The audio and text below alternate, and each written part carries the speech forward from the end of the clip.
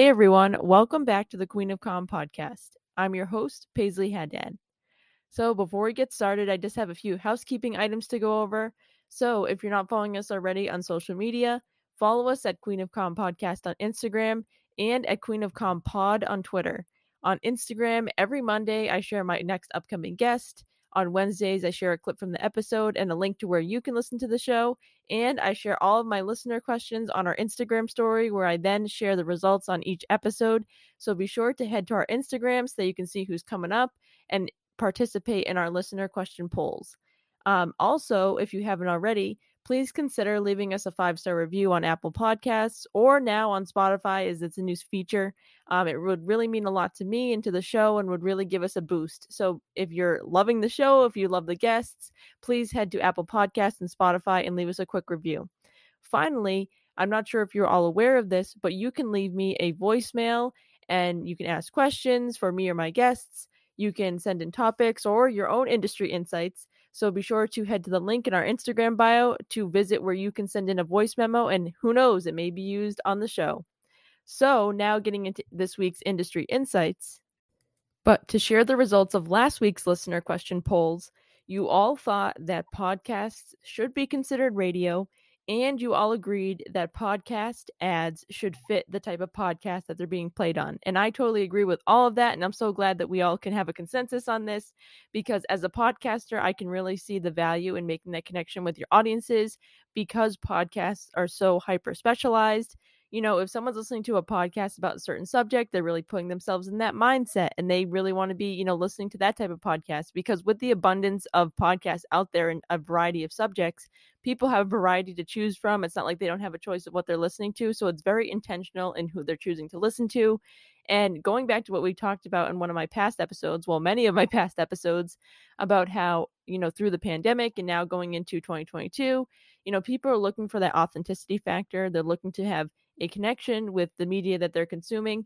So, for brands to not go after products and brand partnerships and, different things to promote that don't align with their brand can seem sort of out of sorts to listeners and really break that connection. Because if someone feels that you as a podcaster or even an influencer or somebody that's promoting a product and it doesn't seem like you actually use it, you're going to lose that authenticity connection between you and your audience. And I think with podcasts, it's so important to make that connection, because you want people tuning in every week and coming back and listening to what you have to say, and also to, cement yourself as with your own personal brand for the podcast in the industry that you're talking about. So I think that it was a great conversation to have. And I'm, of course, as a podcaster, very fascinated to hear more on this. So I'll be following up on that, and I'll be back with more updates if I have any. But as for this week's industry insights, I wanted to talk about an Ad Age article that came across my LinkedIn page. So this is all about Jack in the Box's new campaign for their St. Patrick's Day shake. Now, let me preface this by saying I am a Shamrock Shake girl through and through. I wouldn't stray to any other shake. Not that I have a shake all the time from McDonald's, but we all know that March is Shamrock Shake season. There's no doubt about it.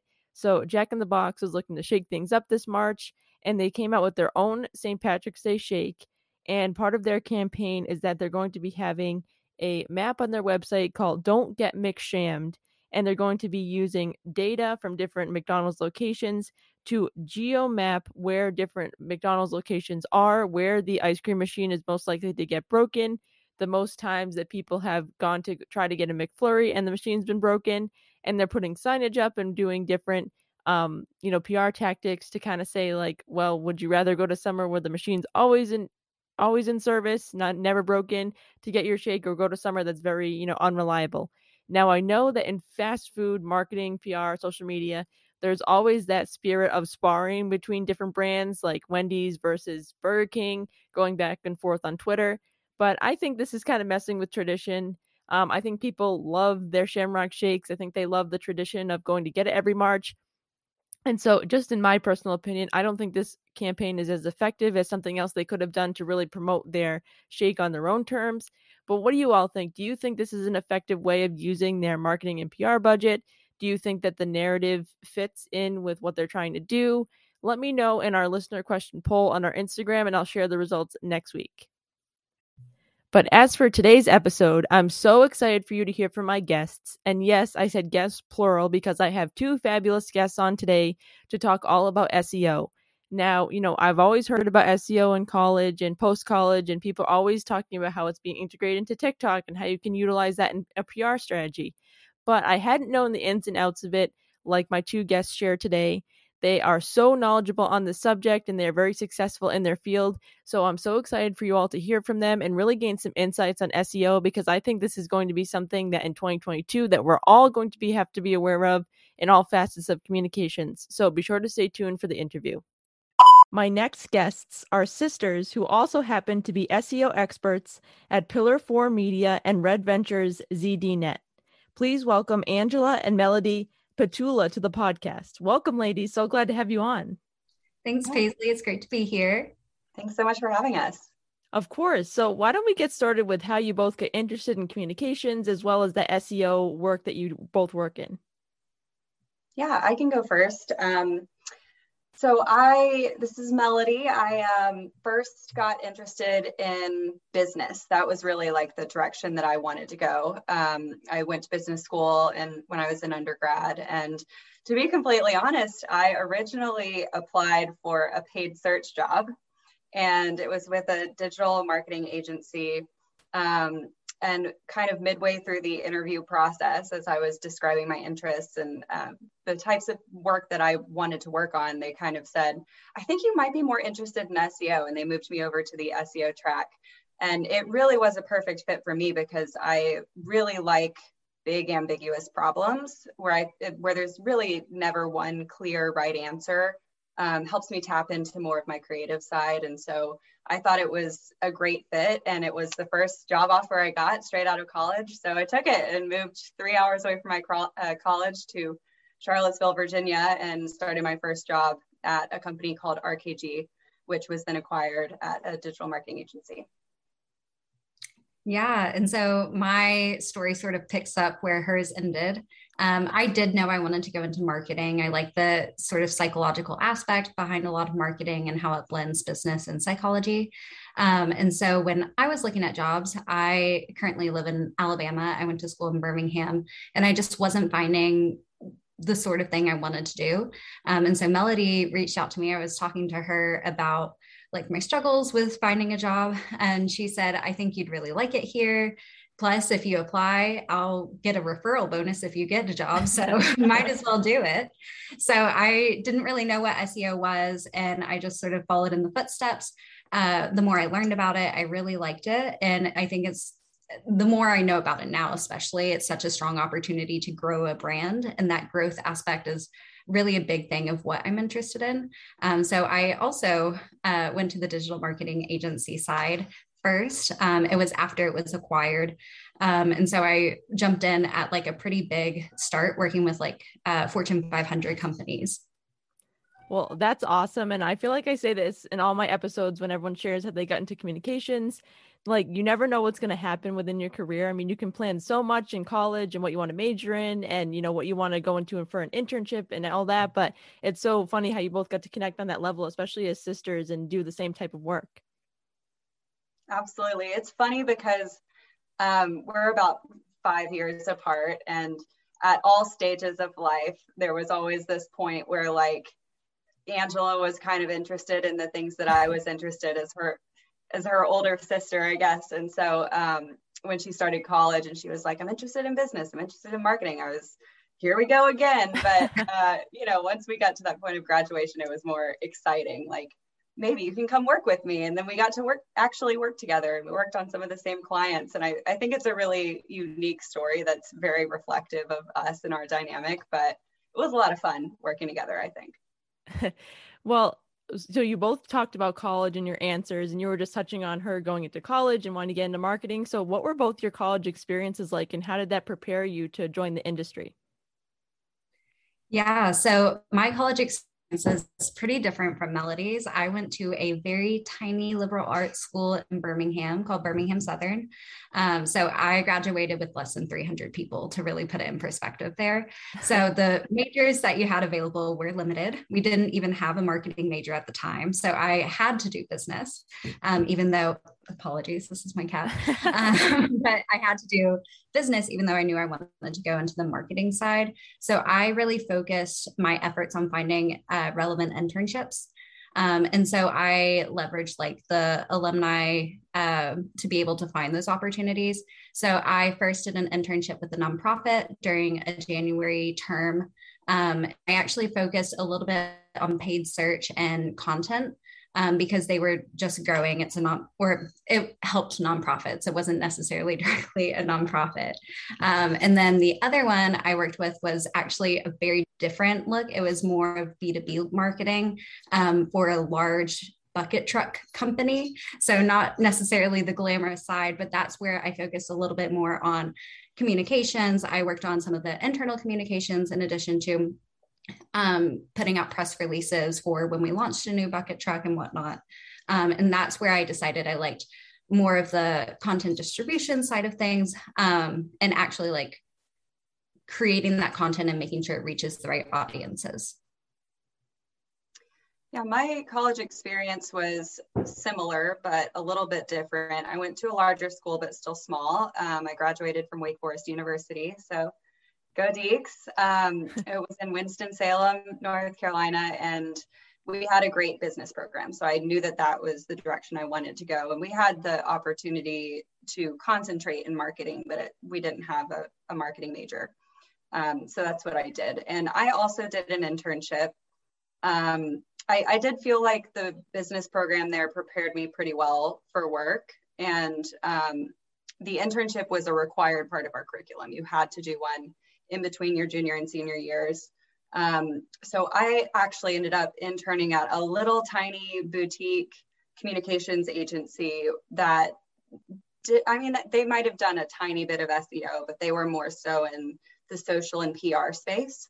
So while I was there, it was interesting because a lot of my friends were interning at like Deloitte and McKinsey and these like massive places, consulting firms. And here I am working alongside like 10 to 15 people at this boutique agency, but it gave me a lot of movement around different aspects and a lot of ownership over some of the work that was being done for clients and building out new things from scratch because they had never had them before. So it helped me kind of create those problem solving muscles. And that ended up being a huge lever for me to pull or reference in a lot of my interviews when I was looking for a job. But I also worked a lot. I like got my first job at 14 and always had a job, whether it was like waiting tables or working in a coffee shop. So I worked all through college as well as a part of our work study program. And I think that also, I was able to be like the general manager of our on-campus coffee shop. And for me, that was like the most valuable learning experience because it was me overseeing all of these different moving pieces for a real business. It was work study, but it was still a real business and we were looking at real financials and trying to generate money. And so, I don't know, I think that even outside of just what I learned in my classes, that was like a huge factor for me, a huge learning experience for me that I still believe to this day, like really helped me on the business side. Well, I love how you both mentioned those out of the classroom experiences because that is such an important part. And I feel like our work as students in even business and marketing and communications, we always have that room in our curriculum to be doing those, things outside of our major. So in college, I definitely took advantage of all different clubs and internships, just like you both did. And so speaking more for listeners who maybe want to get into SEO after graduation, what goes into your roles now in the industry and what you do in your day-to-day work? So, if they want to join the industry and want to take on an SEO job, what they can expect.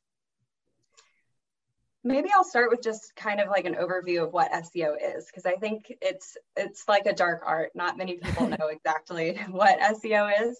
But at its core, SEO is helping a website be better optimized for a search engine. Normally Google, but you can also hear SEO referenced on new platforms that are coming out.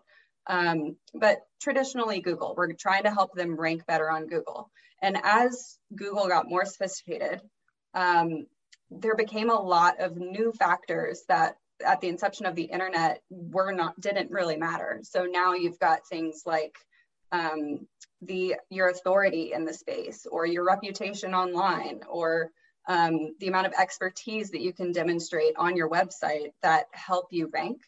And it has really blossomed into this like mega industry that touches everything from how the website is actually developed at a code level, all the way through the editorial practices and the content strategies that you're using that are, facing towards the user. So it's a really good question. It's also one that's hard to answer because SEO is so broad. But I think, like, looking back on my college experience, if I had done one thing differently, or maybe the pieces that I think were most useful in the classroom were Excel. Like, I don't think I would have been able, it would have taken me a lot longer to ramp up at my job if I wasn't comfortable using Excel. And I'm surprised that there are still colleges out there that don't teach basic Excel skills as a part of the required curriculum, regardless of major, because I think that it's such a powerful tool. So if you're not getting Excel exposure, that would be my number one recommendation, is get really good at Excel. And there are tons of free courses that you can take on that. And then I also think that the classes that challenged me to think about real world examples and not just academic examples as a way to apply what we were learning, that was the biggest driver for helping me flex the muscle of thinking outside the box and problem solving in a real world situation. Because in reality, there are a lot of best practices for SEO, but you can never really do the best practice. There's always a caveat. There's always a reason that you have to do something different. And so the magic of it really comes in picking the best plan B. And if you can get yourself in the habit of thinking through those real world considerations, it helps you be way more effective, way faster when you're actually trying to do it in the workplace. Yeah. Ditto to everything Melody just said. I'm thinking through what would have really helped me.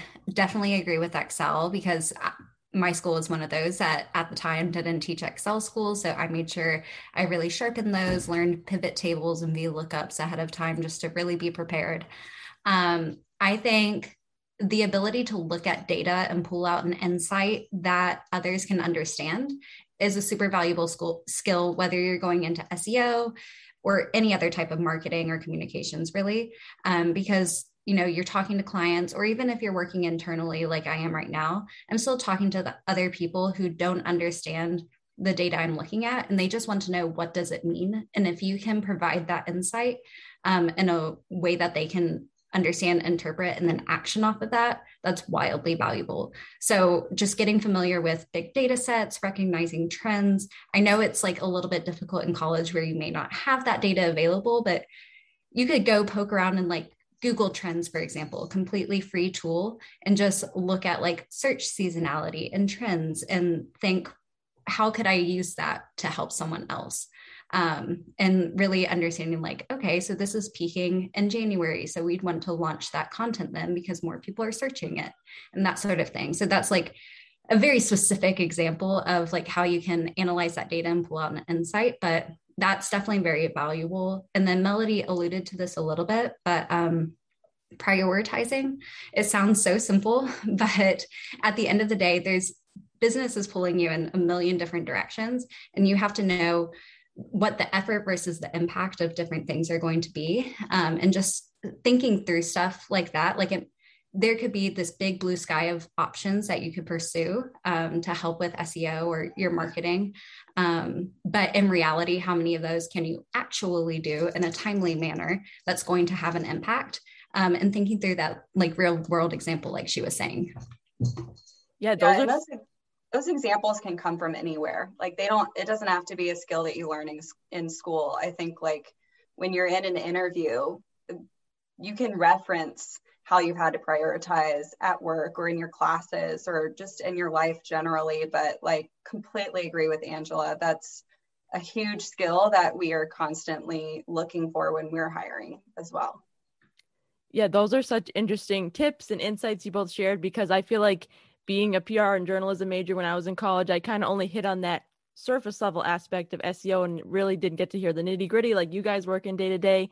And so it's so interesting to hear all about that data. And especially in my work now, I work for a PR agency, and we've had clients ask us in the past, what can we be doing with SEO? And to hear, Angela, you share that tip about, having that data that everyone can understand. I think that's so valuable, especially in today's world with all these different search engines and wanting to be at the forefront of everyone's minds online. So I think that's so interesting that you both shared that. Yeah, definitely. So I wanted to talk with you both about TikTok SEO because, they're now starting to get into the game with those keyword searches, and they're going to be now on Google and other search engines. So what do you both think of that? And, how can this really benefit brands? Yeah, so TikTok is an interesting one.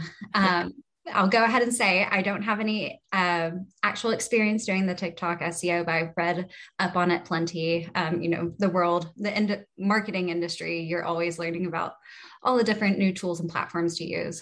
But I definitely think it's beneficial as the search engine being TikTok itself becomes more sophisticated. It's going to be even more important to really understand how are you getting that visibility. And so like hashtags are going to be super important, and understanding what your audience is interested in. And then the other thing I'll say is making sure you're upgrading to that pro account so you can actually get analytics. It should be free to be able to do, and you can look at where everyone is coming from, how they're engaging with your videos. And so that way you can look at them, see which ones that people are actually like paying attention to, and marry that with the insights of are they actively searching for? Because it's all about that balance. Like you want them to find it, but then you want them to engage with it once they found it. So using those tools that are available to you and making sure addressing what people are interested in. Yeah, I'm gonna add to this in kind of an interesting way because I have such little experience with TikTok, which is probably dating me. Like I am not a TikToker. But I think it's so interesting that you asked this question because there are always, it seems like every year there's like a new platform that everyone is searching on in general, and you can apply SEO principles to all of them. So first it was YouTube SEO, like that was going to be the next big thing, is figuring out how to show up on YouTube, especially given the fact that YouTube doesn't really share much about how their algorithm works. And then it was Amazon SEO, and like, how do you get, if you're selling products on Amazon, how do you show up higher when people search for toilet paper or whatever they're searching for to order on Amazon? And then there are these smaller ones like Etsy and other marketplaces that people are using just as much, if not more, if it's their preferred method of consuming that content or, shopping for products. So you can imagine how big the consideration set gets when you're trying to think about how to optimize for all of these different platforms. But I find that like in general, most platforms start at the keyword level. Like that is the simplest form of SEO, is making sure whatever copy you have in your descriptions and your titles or in your hashtags, that they're aligned with what people are actually searching for. And that's like the crux of Google as well. So there are always tools at your disposal that can give you hints about how users search. Angela mentioned Google Trends. A lot of times we run into issues where you don't know how people are searching on TikTok, for example, versus on Google. Like there might be differences between the trends that you see on TikTok versus on Google. But in general, if you're trying to get an understanding of what words people use more than others, you can always kind of use Google as a proxy. Like that was always our tip, was just to assume that the trends are going to be similar enough that you can use data from Google to inform everything else. So like Angela said, Google Trends is a great tool to use to kind of compare how people are searching. And there are tons of other tools out there if you do a couple of Googles. But yeah, I think that the keyword level is like first and foremost. And then if there are any other best practices that the platform offers, like I know on Etsy, they have a whole seller's guide that kind of illustrates at a base level, at least, how their search engine works. And you can use some of those tips to try and rank higher. And I know TikTok is kind of its own thing because, you know, it's got the engagement algorithm and feeding you stuff that the algorithm knows that you like. So it's, of course, going to have its own nuances too. But yeah, keywords are usually a good place to start. Yeah. Sorry, you can go. Okay. I was just going to say one last thing on the keyword front, just as a pro tip, if you're sort of getting started into any SEO, whether it's on TikTok, Google, what have you, don't fall into the trap of chasing the biggest, most searched for thing out there, because if you're just getting started, in reality, you're probably not going to rank strongly for it when there's so many other big players. So look for those niches within it. So if you're creating cleaning content on TikTok, don't go straight for hashtag cleaning. Maybe go a little bit more specific, like cleaning your dishwasher or something about the washing machine. Like, what are you cleaning or how are you cleaning it? Or whatever is relevant to your brand, if you're a brand. Yeah. Just because that's something we see people try and chase, like the most popular thing out there, but it's so competitive that it's hard to stand out. So sometimes niching down is the way to go. Yeah, well, I find everything that you just shared so fascinating because it seems to me, just from an outsider's perspective, you know, on TikTok, sometimes when you put a video out there, it kind of goes into that big abyss and you're like, how come people aren't seeing it? And so it's so interesting how you bring up, you know, not going after that, you know, most trended hashtag that's out there, or, you know, going and being more specific and finding that niche and everything you shared. So I just find that that's such a cool process. And definitely what you said about keeping up with all those different platforms, I can imagine that must be so you know, hard to know what's going on day to day, because even on TikTok, I just noticed as like a daily user, you know, they added the TikTok search at the keyword search at the top. And then the next day when you went to make a video, like they had add some words so that people can find you. And it feels like there's a new something being added on there every day. And even with like Instagram Reels and how it's all being merged with Facebook, it's just so crazy. And even in PR, like we've been talking about a lot, is that now we have to worry about more than just our traditional media relations as well. And we have to worry about all these different platforms changing as well to make our work, you know, with journalists relevant. 100%. There's never a dull moment. Love it or hate it, never a dull moment.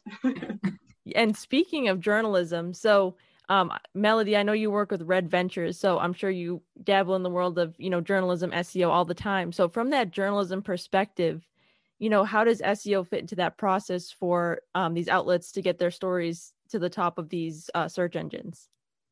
Yeah, for those that don't know, Red Ventures is a large media company that operates globally, and we own a lot of brands like CNET, Bankrate, Lonely Planet, The Points Guy. So we certainly have the publishing space is really our jam. Like that's what we do on a day-to-day basis. So it has been interesting coming over to a publisher from the agency side, because my background was always in e-commerce, and we worked with content teams, but it's not really the same as working with journalists. Like that is a totally different world, especially when you're operating at the kind of scale that we're operating at and publishing hundreds and hundreds of articles a month. So it's one thing I've learned is it's a collaborative effort, and you cannot discount the knowledge and expertise of the journalists. Ultimately, we are offering content. Content is our product, and that's fundamentally different than an e-commerce brand. On the e-com side, even if we were writing content, it would be search driven. We try and include the biggest keywords, and I was working with Fortune 500s, so we could usually rank for those massive keywords. And moving over to the publishing side, it's, you might want to be a bit more of a tastemaker. Like you might be talking about topics that people aren't really searching for yet. They don't know that they need this content. And so we've tested a lot of different things. And, coming in with my SEO background, one of my thoughts was, well, what if we started including more of these keywords? What if our headlines became a bit more generic? And what we found is that that's not always the winning solution. Even if people are going to Google to look for content around these big topics, if you lose the flavor that those journalists bring, then it's detrimental. I mean, like, that's what people are coming to you for. So it's definitely been a collaborative effort in figuring out what tools and resources and best practices we can offer the journalists to be helpful and help them make smart decisions about what's going to do well in search, while completely preserving their editorial integrity and giving them the freedom to flex their creative muscles and go after the stuff that they think is interesting. Yeah. And I know for me, I also work at like a media holding company, but it's a bit of a smaller scale than that of CNET and Lonely Planet. I work in the big, exciting world of mattresses. So our journalism isn't quite breaking news usually, but we use SEO to help prioritize some different things, like especially if we only have resources to pursue 1 out of 5 stories, then we'll sort of cross-reference that with what is most relevant to what people are searching. Or again, I love Google Trends.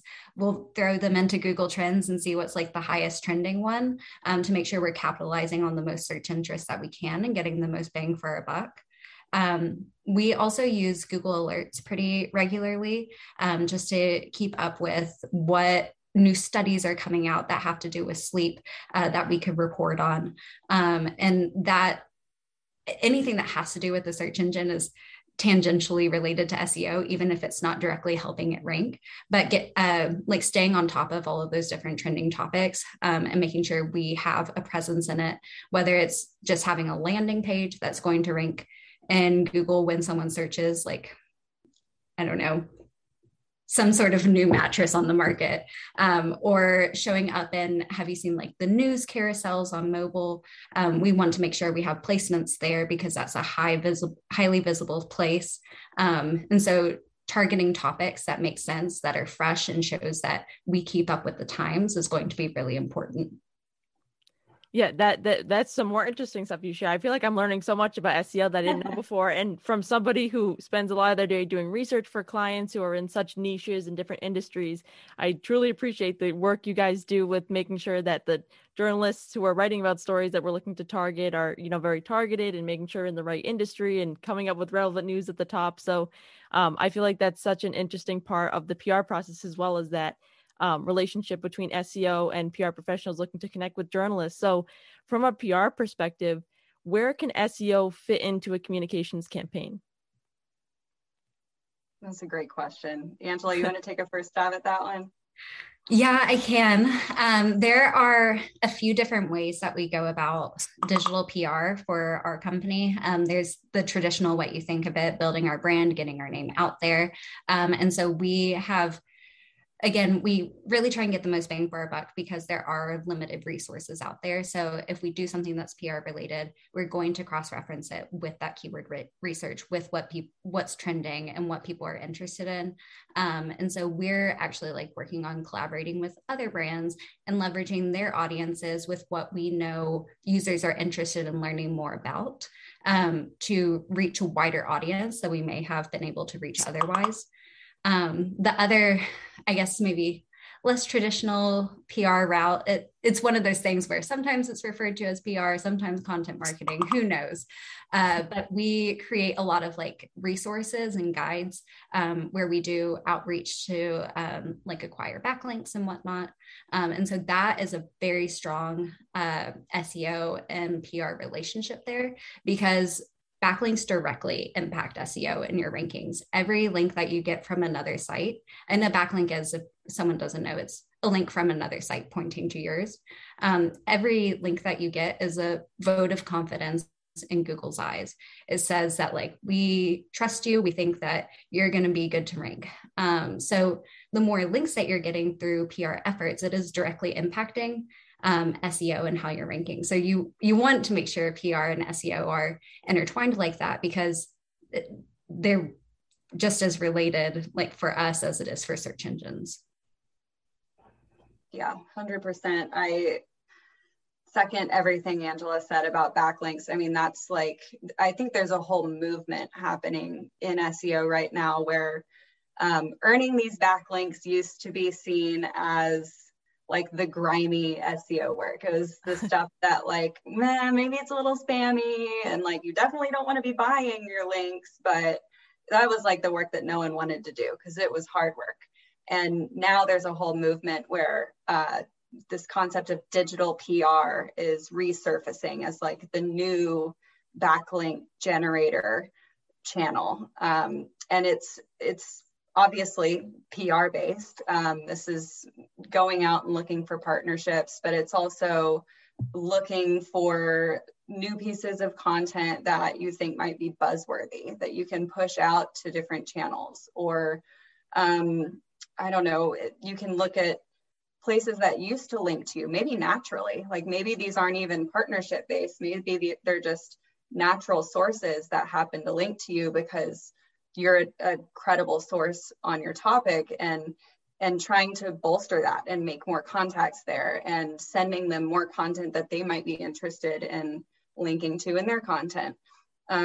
And it's been hugely successful for Red Ventures. I mean, we've got teams of people that do this now, and that is crazy because like this didn't even really exist 3 years ago. So I think it's really interesting. And backlinks are ultimately, like, in addition to keywords, backlinks are the other piece that has remained constant. Google has confirmed it's one of the top 3 ranking factors out of like hundreds and hundreds of ranking factors. So it's truly important. And personally, I think that's like kind of the future of SEO is trying to get better at having these integrated marketing campaigns that build your visibility online, build the velocity that you're attracting these links, merging offline and online efforts so that we can build the brand in both places.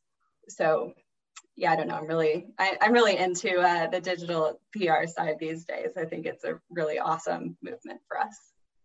Yeah, I've been hearing from so many guests as I've been recording my second season that, it's going to be all about, being more targeted, more intentional, and having that more well-rounded approach. So I'm so glad that you both brought that up of, integrating so many ways of PR and these new digital, marketing tactics and integrating that into a communications campaign, because I think clients are going to be, asking for that in the new year. I feel like they're going to be wanting to be everywhere. I mean, I know that's kind of like a cliche in PR, how people don't like their clients say, we just want to be everywhere. But like literally, it's just all the time you see brands, you see it on Facebook and TikTok, and it's, taken over everywhere. So I feel like it's so important for everyone's brand that you're working with to be at the forefront of everyone's mind. So I love those insights you guys just shared. And I also want to talk about, speaking of 2022, do you have any trends that you see on the horizon for the world? Now we're kind of into the new year, but for this new year. I think that, I don't know, there's so many. And I think a lot of the changes are like maybe a bit longer than 2022. But one thing that we've been really focused on at Red Ventures across all of our platforms is this idea of Google rewarding sites that have high authority and a high degree of trustworthiness. And it's kind of like a black box because we know that it's important, and Google has documentation stating that it's important. It's kind of like the framework that they judge their own search results within. Like, are we serving brands that are trustworthy and authoritative? And they use that as a metric to judge whether or not they're doing a good job. But at the same time, like, how do you quantify that? It's a very, very difficult element to try and say, if you were going to feed this into an algorithm, what would you feed into the algorithm to know that a website is trustworthy and has a good reputation online? So I think that that is going to be a continued focus for Google. We know that it already has been a focus, but I think we're going to start to see more elements get pulled into the actual algorithm. And I think there's going to be more thought leadership in general around how to start tracking that, or how to start measuring whether or not you are trustworthy online. And I'm really excited for all of those changes, because I think it's just going to be great for the internet in general, and I'm an avid user of it. So I'm pretty pumped for that to happen. But I think beyond 2022, something I've been saying for several years and hasn't totally happened yet, so maybe this year will be the year. I think that Google is going to put more investment into visual search and searching with images. And we've already seen them do that in some ways, where, you know, if you have a Pixel phone, you can take a picture of something and search Google for it, but it's not fully, that capability isn't fully realized right now for everyone, especially iPhone users. So I'm hoping that that becomes a bit more accessible, and that there are more features that change the way we search.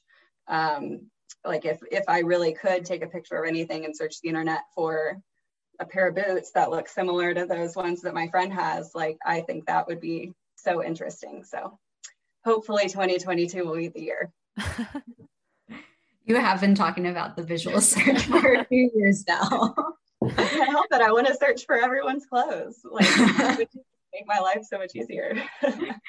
Yeah, for me, there are two things that I'm going to predict are going to be big trends for this year. The first one, there, you see all of these large media companies getting into every space they possibly can. Like Forbes used to be known as like a business magazine online, and now it's also in the world of mattresses alongside me, along with a ton of other things. And so I think as more of these large businesses are realizing there's opportunity in these other niches that they didn't typically play in, I'm curious to see how the algorithm might treat that. If it's going to put more of an emphasis on your topical authority and what you perceive yourself to be an expert in. And that comes down to all platforms, not just your content on your website, but like for TikTok, for example, if you're trying to be like an influencer in cleaning TikTok, is all of your content about cleaning? Or are you creating one about cleaning? Oh, here's my cat. Ooh, I ate some good food at this restaurant. Here's a recipe of how to make it. So like really showing that you're authoritative in what you say you're authoritative in, like making sure the content backs that up. I'm hoping, as someone who works in one of the niche industries, that topical relevance will be rewarded. But, who knows with Google? It's always sort of a toss-up, because to the point, large companies like Forbes have all of these backlinks. They have all of these votes of trust from people. And so they're being rewarded for that. And that is really awesome. But are they topically authoritative in some of these areas that they're pursuing? And that's sort of a toss-up question. So that's one area. I guess that's not exactly like a prediction, more of a point of curiosity. I don't know. I just want to say, I think Angela is just bitter because CNET is coming for all the industries, and they're in the mattress space too. And we've had discussions about this, but yeah, it'll be interesting to watch it play out, Angela. We'll just have to see, I suppose. Yeah. Paisley, some context here. While we did start at the same agency, we are now at ones that compete in the same areas of Google. So there's always like slight points of contention for us. Little sister vendetta there. But continue with your second insight. Totally fine. So the other thing I'm expecting is I've seen a really large increase in the number of AI content generators out there, and which is really beneficial for small sites who may not have a lot of resources to hire freelancers or to hire internal writers to get content updated. But I'm curious to see what the use of those AI content writers actually looks like. Like, is it going to be basically the same sort of content across a bunch of different sites? And to Melody's point earlier, talking about journalism and how people want that like flavor that the writers bring, I think that's going to be reflected in the content that we're creating. And I think it's going to be more noticeable, whether it's created by an AI or if it's created by someone who has a personality, and what users actually end up preferring. I think we're going to shift a bit more. I think Google's probably like, because Google's algorithm is so complicated, I suspect it might pick up on what content might have been created by an AI versus a real person. And I'm curious to see like, how does that play out? I'm thinking my hypothesis is the real people are going to win, but we will see. One would hope. One would. Well, I'm crossing my fingers for all of your predictions to come true because I could use some image search on Google to find those shoes, and I could, use some better aggregation with content with my clients at work. So you guys are so knowledgeable on the subject. So thank you so much for coming on. But I just have a few more questions for you guys. But to kind of wrap up talking about like the SEO industry and everything. So we touched on college students, but I do want to talk about recent graduates who may have graduated this December or even last May. What should they be expecting as they just are getting a job in SEO, and how can they really stand out to move to the next level at their job? Yeah, I would say in terms of SEO, because it is such a wide breadth of what it can be, the types of jobs really differ. Obviously, agency and internal is going to be wildly different.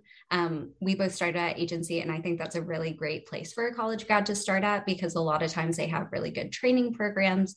You're going to get the ability to learn about all the different aspects of SEO, whether that's content, which is actually what you're putting on the internet, versus technical, which is helping Google find that content and making sure it's discoverable. And so I think agencies are a really great place for college grads to start. That being said, the types of agencies out there vary. You might wind up at a local agency that focuses on Google My Business and making sure small companies are rated well, or you might wind up on a large one specifically designated for technical SEO. So just getting an understanding of those different areas so you can make sure you're landing a job that is actually of interest to you and is going to give you what you're hoping to get out of it is going to be important. Yeah, I totally agree. And I second the opinion that an agency is a great place to start. I think it's like boot camp. I mean, obviously eventually Angela and I both left the agency world and went in-house, and it can be taxing. It's a really fast-paced environment, but I think when you're young and you're eager and you've got so much energy coming out of college, like use it and go for an agency, because the amount of exposure that you get to all these different sorts of business problems and how different companies are structured. And usually if you join like a larger agency, you'll get exposure to all the different types of SEO. You can do some of the technical stuff, you can do some of the content stuff. So it really helps uncover what your own interests are. Like, I know from my perspective, coming out of college, it was like, what do I want to be when I grow up? Like, I still didn't know what my true passion really was. And having that job helped me realize the pieces that I loved and the pieces that I didn't love so much. So completely agree with that. I'll also say that Red Ventures is hiring. We're hiring like crazy. We're hiring for anything you want to do. We've got writers, we've got SEO, we've got business operations. If you want to do more like data analysis stuff, we've got editors, like we've got anything under the sun. So if you want to come on over and work for a major publisher, we have a lot of fun. We have like the best culture in the industry. We've got offices all over the world. We would love to have you. Yeah, anyone listening, if you need a job, hit up Red Ventures. You put Melody Petulla down as your referral. Well, I totally agree with what you guys said too, because a lot of different industries need our services. I mean, you can find SEO in any industry as well as PR and communications. And so it is so important to find that niche. And, kind of going back to your stories of how you got interested in communications and marketing and business, you never know what's going to happen. I mean, you never know what industry you're going to fall into, what you're going to fall in love with when you're working at the agency atmosphere. So I definitely agree with what you guys were saying. But I have one final question to ask you guys, and it's something that I asked all my guests. So I'm a big fan of Sophia Maruso, and I don't know if you guys are familiar with her. Yeah, actually, when you posed I think I know what you're going to ask. And like, I was going to bring up her name. So yes, very familiar. Like the best show on Netflix. Oh my God. So inspiring, but continue. So sad that they didn't get a season 2. But I always love to end the episode by, giving shout outs to women who are doing great jobs and just to really uplift all the women around us in our industry. So Angela and Melody, who are your favorite girl bosses? And it can be more than one because we've had that in the past. So the more the merrier. Yeah, I mean, for me, like Sophia Amoruso, I think is amazing. And I felt so inspired watching the show Girl Boss that like, I have to put her on the list for one, because that is just like, I don't know, at some point in my future, I will have to start my own business because of how inspired I felt coming out of watching that show. So she's definitely one. But also I think Stacey Brown, who was the creator of Chicken Salad Chick. I don't know if this is just like a regional business or not. So if there's anyone listening that doesn't know what this is, it is a chicken salad franchise, and they have the best chicken salad. And Angela and I are huge fans of the podcast How I Built This. We listen to all of the episodes, and she has an episode about how she started her franchise. And I just found it to be the most inspiring story ever of how she started making chicken salad in her house and peddling it to her friends as a way to just, have another stream of income. And she hustled so much. And I just think that, and now she has a chicken salad empire. Like, it is truly a chicken salad empire. I just think it's amazing. So if you haven't listened to that episode of How I Built This, strongly, strongly recommend. It's amazing. It's funny you mentioned How I Built This, because my girl boss is also from How I Built This. It's Melissa Butler, who is the founder of the Lip Bar. So it's a lipstick brand. I think they've moved into a lot of different cosmetics now, but they focused on like a lot of unique and different colors for lipsticks and whatnot. And just listening to her story, I think I'm drawn to similar things that Melody's drawn to, like that hustle and just like not giving up, running into so many barriers and finding a way to overcome it, being solution oriented for all of our corporate people out there. I really respect that. I think it's amazing and I really admire it. So also go and listen to her episode of How I Built This. Yes, after you're all done listening to this episode, head over there next. But those are some great girl bosses that you both shared. That's why I love this question. I say the same phrase like every single episode, but I just learned about so many different people who I've never heard of. Like, now I'm going to go and listen to those episodes and follow them on Instagram and everything. And definitely, like you both were saying about, having that entrepreneurial spirit and that hustle, that truly is what a girl boss is. And so just thank you so much for sharing them. And thank you so much for coming on the show. You shared such great information that I'm sure my listeners will love. And, it's so interesting for PR pros and, comm students and all that to learn about the SEO side, because that is the future of our industry. So it's so great to get those insights that you both shared. Yeah, definitely. Thank you so much for having us here. Yeah, this was wonderful. Really appreciate it. Thanks for listening. Did you enjoy this episode? Head to Apple Podcasts and leave us a 5-star review.